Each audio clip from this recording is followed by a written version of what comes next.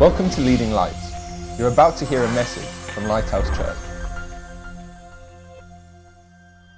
My name is Rob McFarlane, and I'm the pastor of River Church. Jesus has called us to be a house of prayer for the nations, and we're invited in Psalm 2 verse 8 to ask God for the nations and for the ends of the earth. Prayer is always more powerful than protests or petitions.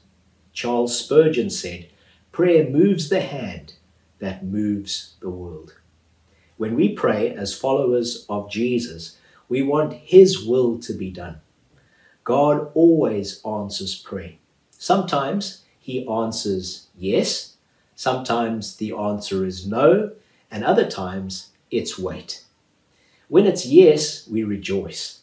When it's no, we're confident that He knows something that we don't. And when it's wait, we trust Him for His perfect time. Pray His promises over the nation. We may not know what the future holds, but we know who holds the future. God bless you. Keep praying.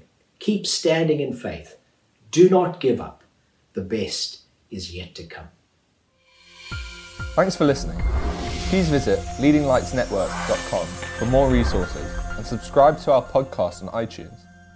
Please consider supporting this ministry by making a donation on the giving page at leadinglightsnetwork.com or lighthousejersey.com.